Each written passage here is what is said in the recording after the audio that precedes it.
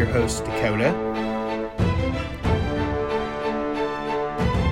I'm your host, Destiny.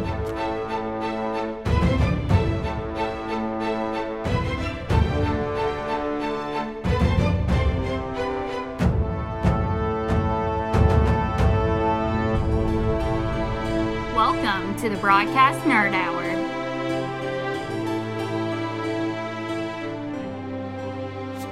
Good morning, good afternoon, and welcome back to the Broadcast Nerd Hour. Welcome back, y'all. So, we are coming in just on the tail end of episode 3 of House of the Dragon.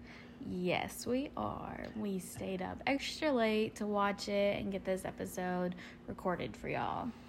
So, I just have to say, wow. This was an episode. So much symbolism in this episode, so much, just everything. A lot of character development, a lot of character change, and a big time gap, time jump.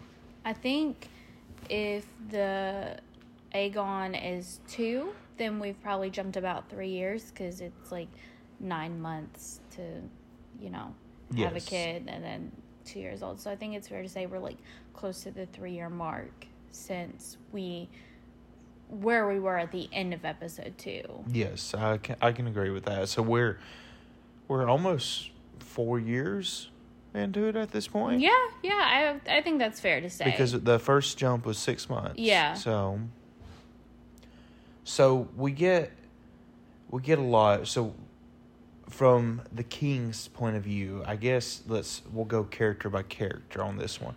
So we see that he has a 2-year-old son now, Aegon, with Alicent. Yes, and she is pregnant also. Yes, again. With a second one. So his development throughout this episode is whether or not he should name Aegon the new king or the heir to the throne and replacing his daughter.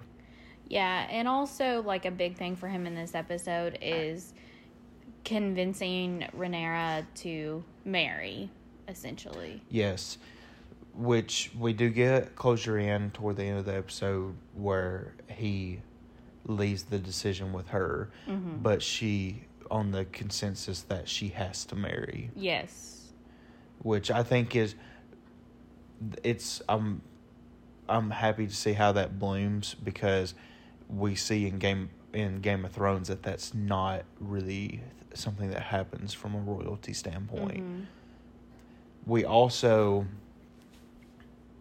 see a big symbolism with the stag and the white stag as a specific item. So the white stag, of course, represents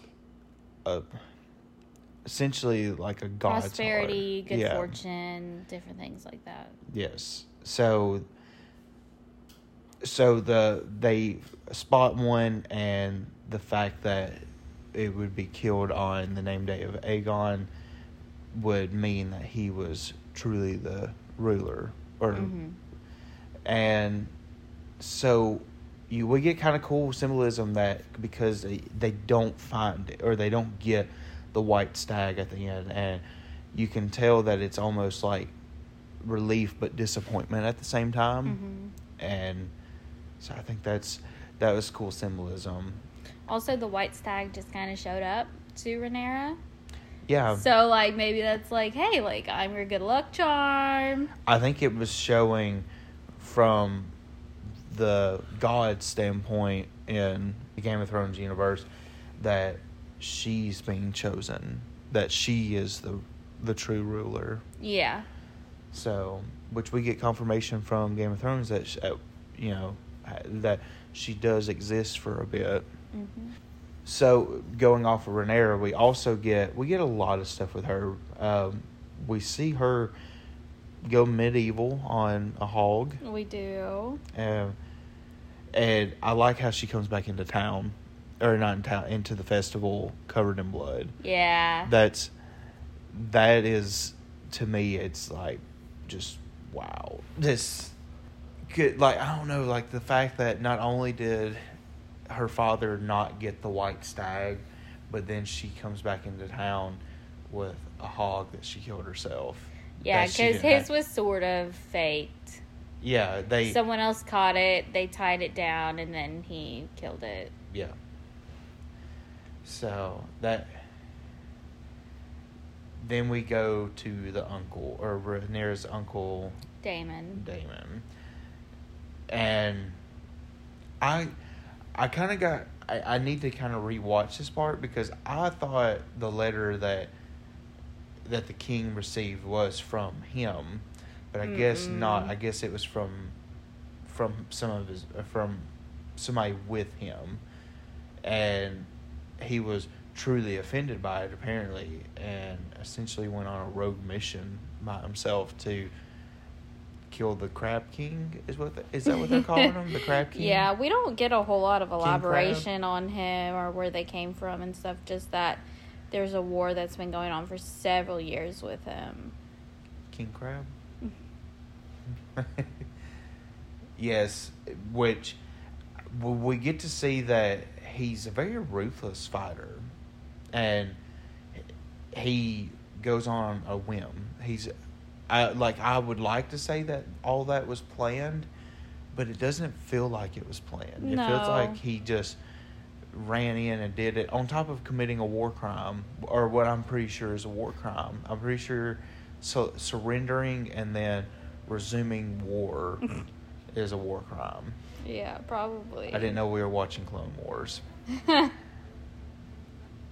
But this episode was absolutely amazing, and I feel bad that we're not able to talk about it more for the fact that we are exhausted, because this is recording number 3 of the day of 4, and we still have Rick and Morty to watch. Yeah. So, I hope everybody enjoyed this episode. And short, sweet, and to the point. Yes, it was an excellent episode. And for some reason, if you listened to this and didn't watch the episode, you are missing out, because this is by far the best episode so far. I'm going to disagree. I still think episode number 2 is good, but this is definitely a good one too. This one, I think, is phenomenal. So, I hope everybody has a great night, and we will see you later. All right, bye. Bye.